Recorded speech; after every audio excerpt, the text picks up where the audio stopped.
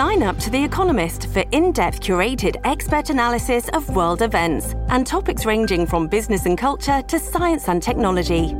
You'll get the weekly digital edition, online-only articles, curated newsletters on politics, the markets, science, culture and China, and full access to The Economist Podcast Plus.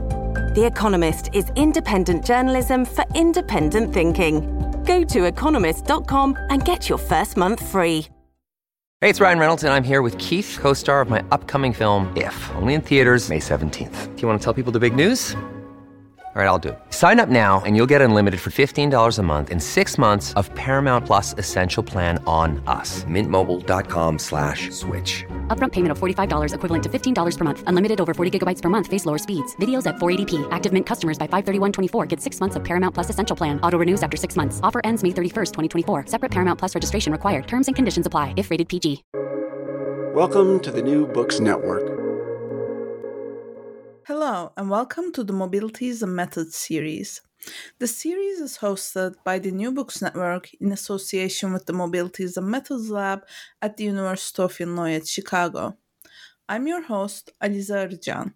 Today, I'm joined by Katherine Jensen, Assistant Professor of Sociology and International Studies at the University of Wisconsin-Madison.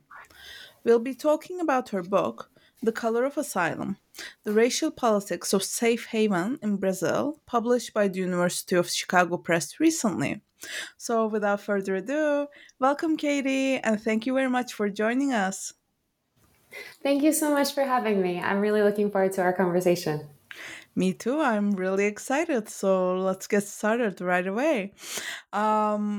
So can you tell us how you came to your work as a sociologist and how you came to writing a book about the racial politics of asylum in Brazil? Absolutely. I mean, I think as with anything, there are many origin stories that we can trace. I'll say that my pathway to becoming a sociologist was really just advice that I got. I had not loved sociology as an undergrad. I did Latin American studies as my bachelor's degree and really had wanted to pursue that for my PhD, and got the advice that that's not really how hiring worked if I did want to go off and be a professor. And so I needed to sort of pick a discipline. And sociology seems like, well, I guess I can study humans for the rest of, and social interaction and society for forever, that, the early 20s logic brain.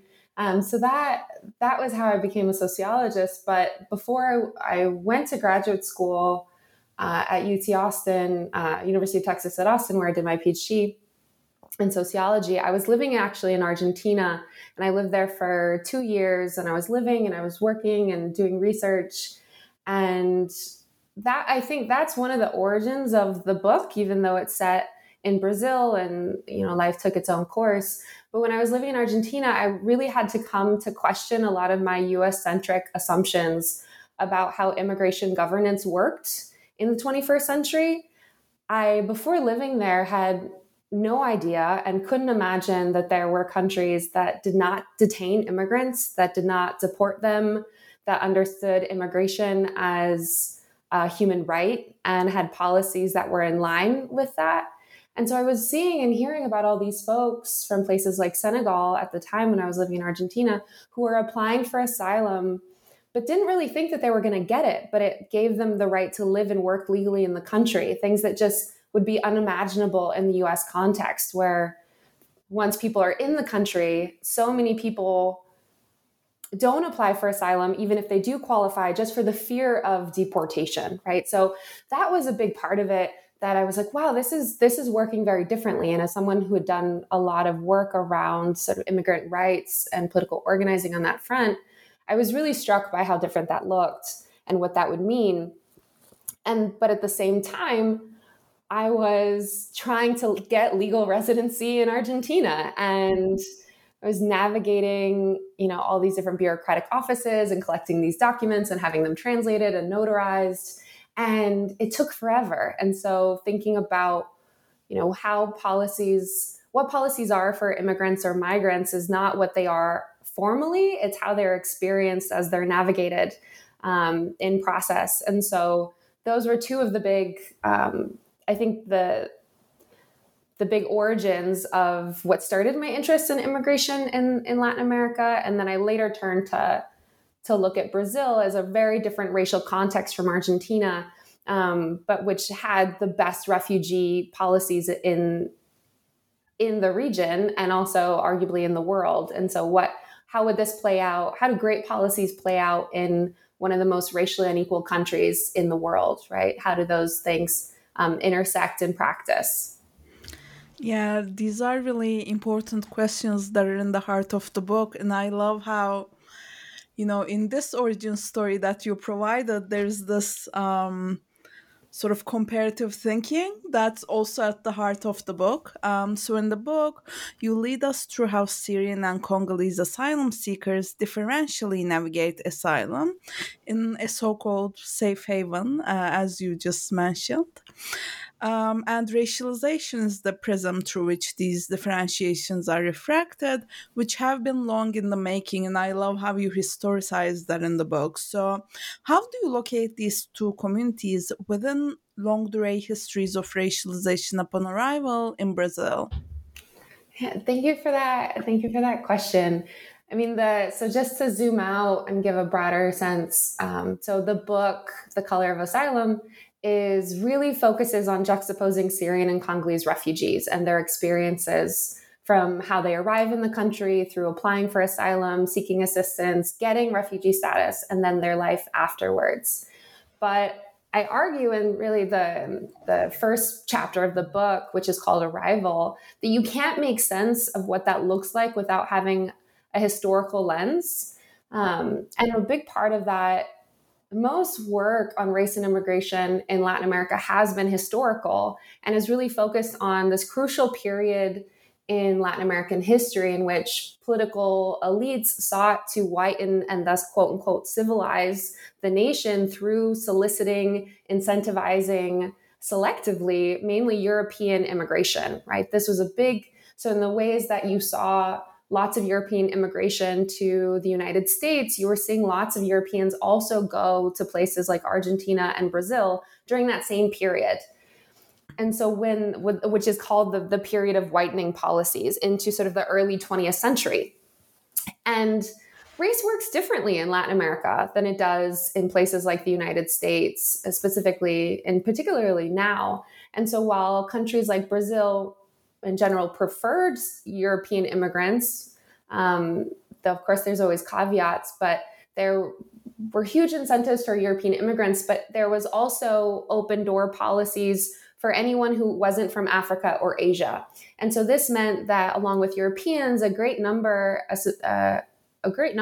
what were at the time understood to be Syrian and Lebanese immigrants came to Brazil.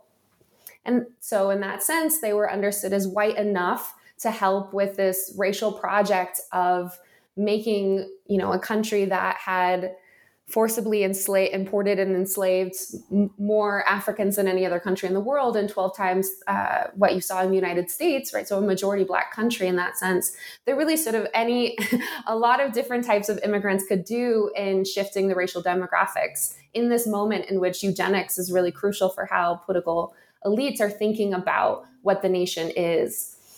And that legacy of that time period is constitutive of and informs how I argue that people today or in the 21st century in Brazil are thinking about Syrian refugees or responding to them in policy. And so Arabness is understood now in Brazil to be a venerated portion or aspect of the nation as a crucial contribution to the ethno-racial mixture of Brazil. For instance, Michel Temer, who was a recent very conservative president in Brazil, is the proud son of Lebanese immigrants, something that I think is unimaginable in places like the United States. All this to say that Arabness is made sense of very differently because of those historical legacies and understandings of whitening through immigration in which Syrian Lebanese were a part. And that was actually the way that the Brazilian government, CONARE, the National Committee for Refugees, explained its decision to extend visas to Syrian refugees so that they could come to Brazil to seek asylum. So Brazil, different from most other places in the world instituted an open door policy where any Syrian could come. And the way the state explained this was based on the idea that there are ethnic and historical ties between Syria and Brazil that is really rooted in that period of the whitening policies through immigration. But in contrast, though Brazil, as I highlighted, Brazil has the second largest Black or mixed population in the world outside of Nigeria, and thus has long historical and ethnic ties, particularly to Angola and the Democratic Republic of the Congo, has never instituted visas, these humanitarian visas, to ease and streamline arrivals. And so for Congolese.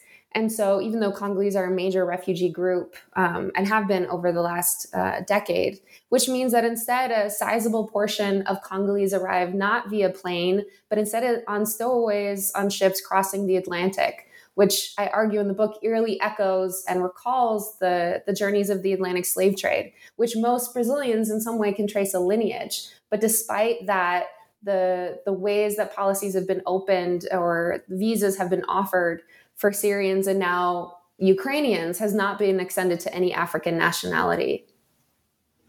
Yeah, this is so helpful. And, even the way in which people arrived have been in the making for, decades and centuries, if not more, which I think was very powerful to situate, what racialization means in this particular book and in this context. And also, something that maybe departed or was more nuanced in your ethnography was around waiting, especially waiting in relation to asylum, right? Which is something we often see in ethnographies of immigration, but in your book, we also see multiple scales in which waiting is racialized. So you take us from how waiting disciplines asylum seekers' bodies in everyday interactions with bureaucracies to deferrals of asylum decisions. So what does this attention to multiple scales of waiting tell us about asylum as a racial project? I would say that when we think ethnographically about waiting in research on immigration or asylum, I'd say it's generally been bifurcated between what you sort of highlighted as there's waiting in bureaucratic offices and spaces, and there's waiting in terms of legal limbo, right? So what is waiting? What is the experience of waiting when you have no clear timeline? You don't know when a decision will be reached, when you'll get the status, when you'll have an interview, et cetera. So there's been waiting in terms of the physical experience of waiting in spaces in which you're trying to interact with or navigate the state. And an example of that, it's not about immigration, but Javier Rochero's book, Patience of the State, which is really foundational in this regard to think about how important to use ethnography to really highlight that these spaces of waiting are not inconsequential, right? There's important political domination that happens when you're in these uncomfortable spaces waiting in bureaucratic centers and offices of the state. But then there's, as I said, then there's the second line that it's about the legal limbo and the temporal dynamics. And I wanted to address both of those in the book for a range of reasons, both because those are crucial ways in which racialization or racial differentiation and the consequences of that play out. But also I'll take the opportunity to highlight that because they're mutually constituted, in other words, that waiting in one of those realms impacts and exacerbates how much people have to go back and forth to bureaucratic offices.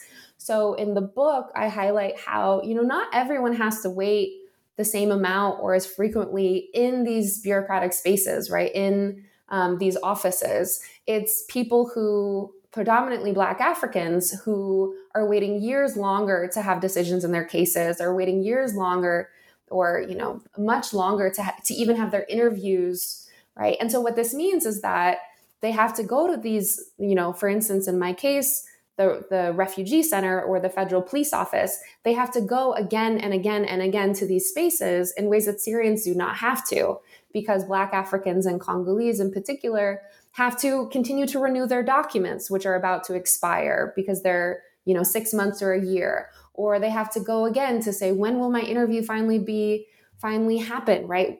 When will it be scheduled? Can I please schedule it? And so that those two dynamics around, or lines of research that we usually see around waiting, what the legal process looks like and how that plays out versus the question of waiting in particular spaces of the state are actually dynamically intertwined and iterative. And what happens with legal processes really shapes who is waiting and in what conditions and how frequently as they're navigating in embodied ways, trying to claim their rights before the state. Yeah, absolutely. And thanks so much for making these links very clear, both in your answer and in the book. And, something else that was very interesting to me was your approach to, endings maybe of Asylum. So you show us that Asylum and inclusion aren't necessarily the happy endings that they're often heralded to be. So can you tell us about the disillusionment that marks the aftermath of Asylum, especially experienced by Syrian asylees who are, as you mentioned, sort of produced as figures with particular alignments to whiteness, right? And how do their disillusionment speak to the limits of inclusion? Yeah. So I would say that the Syrian refugees that I met and that I spoke with, a key thread was that question of disillusionment, right? And Syrians, what they would say, and as I highlight in the book, is that they were really shocked that Brazil would do so much work to make it easy for them to come to Brazil, to offer them these visas, to streamline their asylum processes. Syrians would get refugee status within just a couple of months. They wouldn't even have an interview and they would be expedited through the whole process. But Syrians were really shocked upon arriving in Brazil that there was no system of support, right? That there was no infrastructure to provide language support or assistance in acclimating to what is a very different cultural, political landscape that is Brazil, that what was really easy was the legal process, but nothing else was, right? And there was no housing support. And Syrians in particular really juxtaposed their experiences and what asylum looks like in Brazil with the experience of their friends or family members in places like Europe or Scandinavia, right? And so they imagined and they knew that there were other countries that were providing those systems of support, right? Language assistance or forms of funding as people were learning the language until they could get jobs in the case of Germany, or other types of social assistance, which Syrians did just not have access to, or in general weren't being offered to refugees. So they were really struck by that difference in a way that none of them imagined that that's what they were going to be fleeing or immigrating to. At the same time, they were grateful to Brazil, right, by providing a safe way of seeking safe haven, a safe way of leaving Syria that didn't involve crossing the Mediterranean, that didn't involve sort of long, treacherous journeys over land trying to get to Europe, right? The ability to obtain a visa from the government and fly to Brazil was a very different experience than many of the others that they knew or their family members or friends. And they also noted that they didn't experience racism and Islamophobia in the ways that they either had in their own past migratory experiences, right? So Syrian refugees could also be people who had lived in other countries prior to this, right? Depending on their own life circumstances. And so they noted that they weren't treated as foreigners. They weren't derided or denigrated as foreigners, I would say, in their everyday interactions as they went to supermarkets or restaurants. That usually the question of Islamophobia or anti-Arab sentiment was not something that was shaping their daily lives. And so they were also really grateful for that.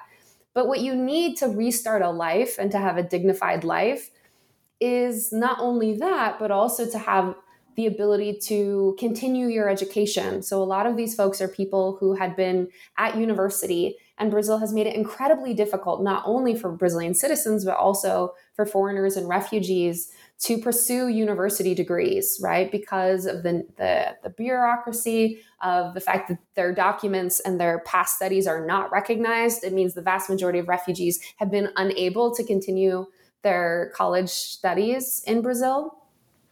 And so many were in the process of trying to get these professional degrees and have been unable to do so. And so it means that a common thing that Syrian refugees would do is instead work as street vendors, right? That they're, because of the familiarity with Arab food, going back to what I was saying before about Arabness as sort of being part of the nation, people are very familiar with kibi or esfika or these foods. And so Syrian refugees are working often as informal vendors or food entrepreneurs, which is not what they necessarily want to be doing or would be doing if they were still in Syria. And so having this lack of an ability to imagine what their futures look like and to plan and to say, oh, this is how I'm going to have formal housing. And this is my path to the job and career that I had or I was pursuing before I left Syria. The Syrian refugees didn't necessarily have that. And that's crucial to what safe haven really looks like, is being able to imagine a future. And Syrians have felt the Syrian refugees that I met have felt very stuck in place and unsure about what that future looks like and how to get back to the lives that they had imagined, but in the context of Brazil. Right. Yeah, I really appreciate how, the ability to build a future isn't necessarily something that's considered when, we're talking about relative privilege when it comes to asylum. But yeah, this is a very, very important way to think about it. Yeah, so far, we've talked about the color of asylum from, say, asylum seekers' perspectives, right? But something I appreciated in the book was how you draw our attention to the color of erasure of, people who are running the process. So those who make asylum decisions, their ways of seeing asylum seekers, even their bodily expressions during asylum interviews are often made invisible throughout the process. What do these kinds of erasures show us about the white logics of asylum? So I would say in general, you're right, that so far our conversation is really focused on the experiences of refugees.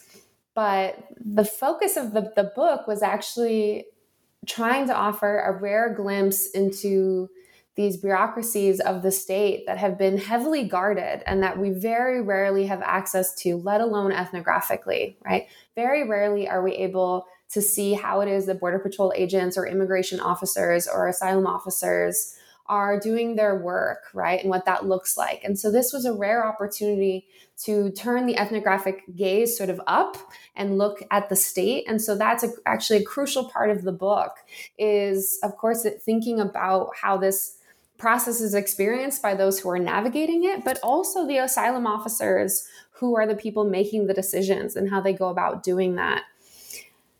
One of the things that really shocked me that I was not expecting before, when I first started doing this research almost 10 years ago, I had imagined that, the conflict in Syria hadn't started yet, right? That wasn't even on the radar. And so originally the research I was thinking about was that this is a rare moment, the asylum process is a rare moment of contact between African refugees and Afro-Brazilian state officials, right? And sort of what happens in that space. And then I started doing field work and I realized that everyone working for the state was white and self-identified as such, with one exception. There was sort of one Black asylum officer or official while I was doing the research.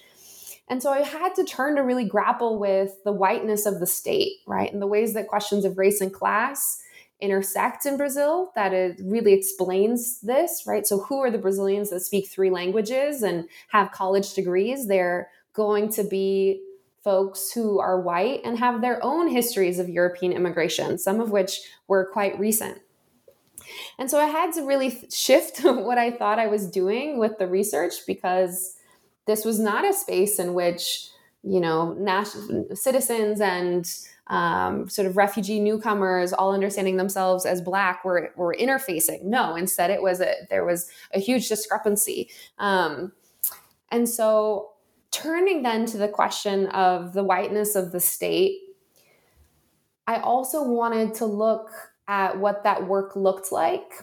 And when you when you have I write it in the book about the ways in which asylum officers invisibilize themselves or erase themselves from the process. Often case recommendations, you wouldn't even know who had made the recommendation in early years. There wasn't even a line for an asylum official to say that they had produced it, right? They would erase their words in interviews, so you would only have the response, right? So they were completely effaced in the process. And one of the things that accomplishes is when you produce knowledge from nowhere, it can be knowledge without bounds, right? You can make claims to epistemic authority. You can make claims to knowing things that really you can never know, because one, asylum is incredibly subjective, right? And so there's nothing objective about that process of determining who qualifies and who doesn't.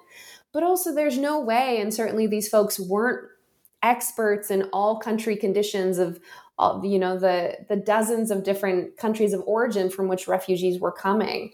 And so effacing yourself provides the state and these officers the ability to make decisions when in the face of unresolvable uncertainty, but that it also produces this hierarchy between what is the white knowledge of the state and how it's making sense of the knowledge of the folks who are claiming asylum. Because as I show in the book, that's not what asylum seekers experience. Instead, their knowledge is absolutely constricted to what their bodies have experienced, and they're not allowed to make claims to general, unbounded, abstract knowledge. And so that discrepancy, I think I argue in the book, is a big way in which the state produces political domination, regardless of whether or not those folks ultimately receive refugee status. They're made to believe that there are things that they are not allowed to know and forms of knowledge that they have. These are people who are also often experts, right? Political activists who are way above sort of experts in the political histories and dynamics of their country and political parties and dictatorships and what have you, and coups, way above and beyond the asylum officer who's ultimately adjudicating, right? But they're not provided or allowed space to speak on the country conditions from which they've fled. And said they have to speak on, well, was it hot as you fled? And what did you eat on the airplane as you flew over? And did you cross a river as you were fleeing, right? And that really shifts how people understand, how it impacts how people understand the state is seeing them, right? If it's not allowing them to be experts in the things that indeed they're experts on. Right. So, again, I think you bring such an important iterative lens that, lets us understand how knowledge is produced and co-produced during these processes, right? And something I was very curious about was like what to do with the whiteness of the state, right? So in the book, in my reading, you both tell us that the racism steering the asylum process is more systemic than individual, but you also show us how, from caseworkers to receptionists, racism becomes an everyday experience enabled by their actions. So I'd love to hear about how you tread a balance between doing justice to representing the asylum workers that you worked with, while evading a portrayal of racism without racists. I'll say I'm glad you feel like I threaded that needle, because that was sincerely one of the biggest struggles in writing the book. And I imagine a struggle for lots of ethnographers who have spent immense amount of time with people and building relationships and friendships and trust, but also recognizing that those individuals who are doing their best, really at the end of the day, this was not a space of folks who were jaded civil servants who were assigned to the area, right? These were asylum officers to NGO lawyers to, most of the people working in this process at the time were people who sought it out, who were deeply invested in refugee issues and questions, who had prior worked as volunteers working with refugees and NGOs, right? So these were not people who were coming at it in a jaded, I don't trust anyone, and they're people who deeply cared. At the same time, racism is not a thing that exists at the individual level. You also see in the book plenty of ways in which, as much as people, as people were also very aware of the ways that racism was working through the process, but were often very disconnected or obscured the ways in which they were also a part of it. And to give an example of that, people were very aware of the ways the Federal Police Office, which is the entity that gives the documents and files the claims and renews the identity documents. It's an important space that asylum seekers and refugees have to navigate. People were often very aware of how anti-Black racism was impacting who had to go there again and again, who had shifting requirements on what documents they had to bring to get whatever status. People were very aware of how it was happening in other places. But I think this is generally how racism works, and why ethnography is so important is that we're so busy living our lives or carrying out the jobs or trying to work through this overwhelming docket, in this case, right, of a really emaciated bureaucracy that didn't catch up with the increasing number of folks who were arriving and seeking asylum. It doesn't really provide that space to sort of sit back and think about, well, what's shaping my actions, right? Are there patterns that I'm not catching? You're like, no, I need to work on this, and then I need to work on this, and I need to work on this. And it doesn't provide that sort of space. And I think that's what you can do ethnographically, is really zoom out and look at what are the patterns that are actually occurring in treatment, in how people are talking about different refugees from different countries and regions. But it is really a major attention to know that racism is structural, it's systemic, it's not something that exists at the individual level. But this is also, bureaucracies are peopled, right? And there are individuals who work in them. Part of that these people, of course, work in the system and thus are bound by the logics in which they're working. And so as much as, folks would often grapple with the pros and cons of working inside the system and what it provided for or what it didn't provide for, or go out of their ways to help refugees. There was an asylum officer I wrote about elsewhere who was really invested in cases from Mali, right? That was something that really struck her. Or lawyers who were really invested in Congolese or Francophone African refugee cases. But they're still individuals that then have their own idiosyncratic populations that, for a range of different reasons, they come to care a lot about and be invested in ways that aren't going to necessarily have ripple effects for the process in its whole, which is what refugees are experiencing. They're not experiencing one person, they're experiencing a length of a process. Yeah, absolutely. And speaking of, zooming out and thinking about how we're being shaped by, the context we're working in, I'd also love to hear more about your positionality. So you worked on asylum cases and participated in these institutional logics while providing assistance to asylum seekers. So how did you grapple with the possible complicity that comes with this kind of work on the one hand and your political commitments on the other? So with thinking about my own positionality, it's, of course, thinking intersectionally, it's multidimensional. And so as, a college-educated white cis woman from the United States who speaks 3 languages, English, Spanish, and Portuguese, there was different ways in which that positionality provided for affinity and proximity to some folks and difference and distance from others in ways that were certainly shifting.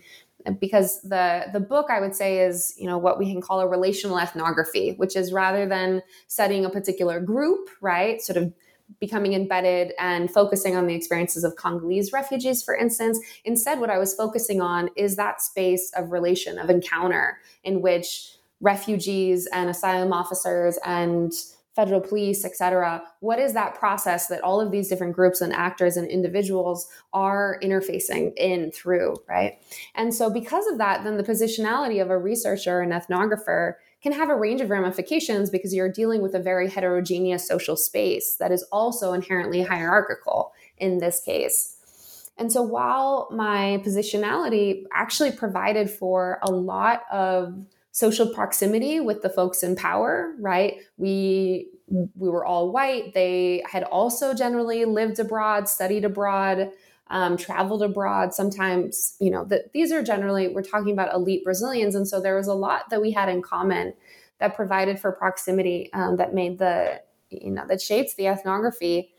At the same time, my own experiences living and traveling in different places and my language comfort with Spanish and, native, language fluency in English. Also, it had a huge role to play in how refugees could experience their encounters at the refugee center. Just to be able to hear instructions in a language that they themselves were fluent in, right? So when, folks would come from countries like Nigeria, in which there's a history of British colonialism such that these folks are fluent in English, or the same case with Ghana, and to be able to not have language be an implicit barrier as people are trying to navigate this thing that's inherently opaque, right? Legal processes around immigration are often incredibly complicated and obtuse. And so to not have that encounter mediated by language difficulties in a space that did not have like translators or interpreters, right? That really shaped things as well. There was only one other person at the refugee center during my many years that I was going back and forth to the center. There was only one other person or two other people who had learned Spanish or knew Spanish. And so that as well with folks who are coming within Latin America, I would often have these interactions where they were like, oh, you speak Spanish, right? Like, I'm not going to have to struggle to be understood by you, and I'm not going to have to struggle to understand you. And so those seemingly minute details of what these interactions look like really did matter to folks. But at the end of the day, I was absolutely seen as someone with forms of power, right? Because I had access to the system. I helped them fill out their asylum forms. I also conducted interviews, produced case recommendations. And so that really shaped as well, while I could have a great deal of proximity to the folks making these decisions, I was very aware that was something that I was not going to obtain. And then also, especially, that I should not try to have that level of proximity with refugees, right? That there was an inherent power differential that is unescapable, that is shaped by broader geopolitics of empire and the role of the United States, and actually producing plenty of the conflicts that these folks are fleeing from, either in the contemporary acute way or historically, like thinking about the role of the US in the coup and the assassination of Lumumba, which shaped the trajectory of what the Democratic Republic, the political trajectory of the Democratic Republic of the Congo. That is not irrelevant for the fact that Congolese are such a large refugee population in Brazil, and then more broadly. In any case, so they're knowing that those forms of power and hierarchy, it very much shaped who and how, with whom and how I interacted with different folks and what those interactions looked like. It also meant that when I did interviews for the book and for the ethnography, I really focused on folks who I had never worked on their claims, right? So people I did not know through the refugee center, or I worked with people who had already had decisions, right? And so that was definitely part of it. But then thinking about the political commitments more broadly, I mean, one of the things, to be frank, was that I wouldn't write a case recommendation that was a rejection, for one. I was very unabashed in the feedback or guidance or orientations that I gave for asylum seekers and refugees, and and allowing them, then giving as much information as I possibly could, and then allowing them to make whatever they thought was the best decision for them in terms of navigating their new life or transitory time in Brazil.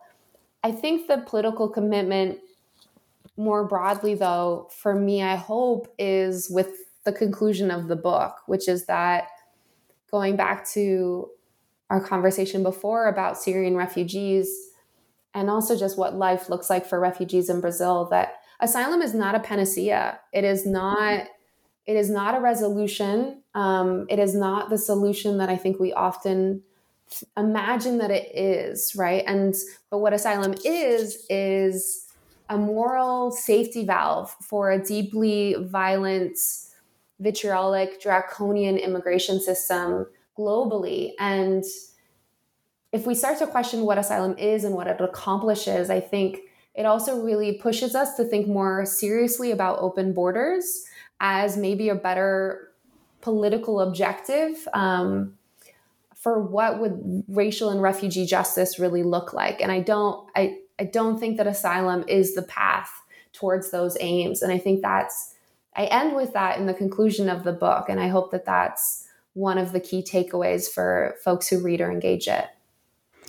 Yeah, thank you very much for being so open about the process and how you positioned yourself, and providing this beautiful conclusion of sorts, both to the book but also to our conversation. And before we end, I'm curious about what's next for you. What are you researching, reading, or teaching next? Yeah, so I have started working on the new book project, which feels like a bit of a whirlwind, but the new project that I've been working on and that I've been thinking through, I'm currently calling White in Another America. And so in a lot of ways, this takes some of the threads that we've been talking about and go through the book of really grappling with questions of whiteness and racial power and the social value that whiteness really has in Latin America. And in the cases that I know better, in the southern cone of Latin America, so Argentina, southern Brazil, Chile, and Uruguay, sort of being, when we say southern cone, those are the places that I'm sort of referring to. But usually Latin America has been understood as a place where, well, one, it's been understood as a place defined by racial and ethnic mixture, demographically and ideologically, right? The idea that, everyone is mestizo in the case of Mexico, or that everyone is mixed. But the dynamics in the southern cone of Latin America are actually quite different, in that the vast majority of folks in those areas self-identify as white. So Brazil actually southern Brazil is, I believe over 80% white. There's more people who self-identify as white in Brazil than any other country outside the United States or Europe in the world. And so while these are places where we usually think about Blackness or ethno-racial mixture or indigeneity, which I think is crucial, important work to highlight those narratives and what they erase, and experiences of marginalization, and what are the forms of ethno-racial stratification and inequality that exists in the region. Part and parcel of understanding inequality is also understanding power and privilege. And crucial to that is thinking about whiteness. And so the book's really turning to focus on whiteness, but through immigration past and present. So going back to what I was saying prior about those whitening policies in these countries, which variably brought, immigrants from Italy, Spain, Germany, as often immigrant settlers to sort of colonize and shift the dynamics of what were often the southern parts of each of those countries, right? And involved massive indigenous displacement. In any case, the second book is looking at what are the cultural afterlives of that immigration, right? From 100 years ago. These are places that have ethnic festivals, and Blumenau, for instance, is one of the places I'm now studying, which is called the German Soul of Brazil, which has the largest Oktoberfest outside of Germany, right? But so what is it? What is the work that claim to ethnic Europeanness is doing to racially differentiate, to produce social hierarchies, right? Both within Brazil and in relationship to the rest of Latin America. What is its social and cultural import? Why are the ideas of immigrant patrimony so important, right? What is the work that's doing? And then what is happening with that as Latin America now reemerges for the first time, as, Latin America is now, over the last decade, saw the highest relative increase in international migration in the world. So these places are receiving immigrants and refugees in ways that they haven't since the last century. But those folks are now not coming from Europe. They're coming from Haiti. They're coming from Syria. They're coming from Venezuela. They're coming from Cuba. They're not necessarily understood as white, and they're not coming from Europe. And so how do these countries and communities that are so invested in that they are the descendant of immigrants, what happens when then confronted with new arrivals of immigrants and refugees that don't look like their ancestors. So that's some of what I'm trying to grapple with in this new project, and I sort of spent time in Brazil over the summer and over winter, sort of traveling around southern Brazil and to these spaces. And that's what that's what I've been working on and thinking through. That is so exciting. Hopefully, when that book is out, we'll have you back. That would be a pleasure. It sounds so fascinating. Yeah, thank you very much, Katie, for joining us. Thank you very much for having me. It's been truly a joy. This is your host, Aliza Arıcan. This discussion of The Color of Asylum, The Racial Politics of Safe Haven in Brazil, published by the University of Chicago Press in 2023, is brought to you by the New Books Network in association with the Mobilities and Methods Lab at the University of Illinois at Chicago. Thank you for listening.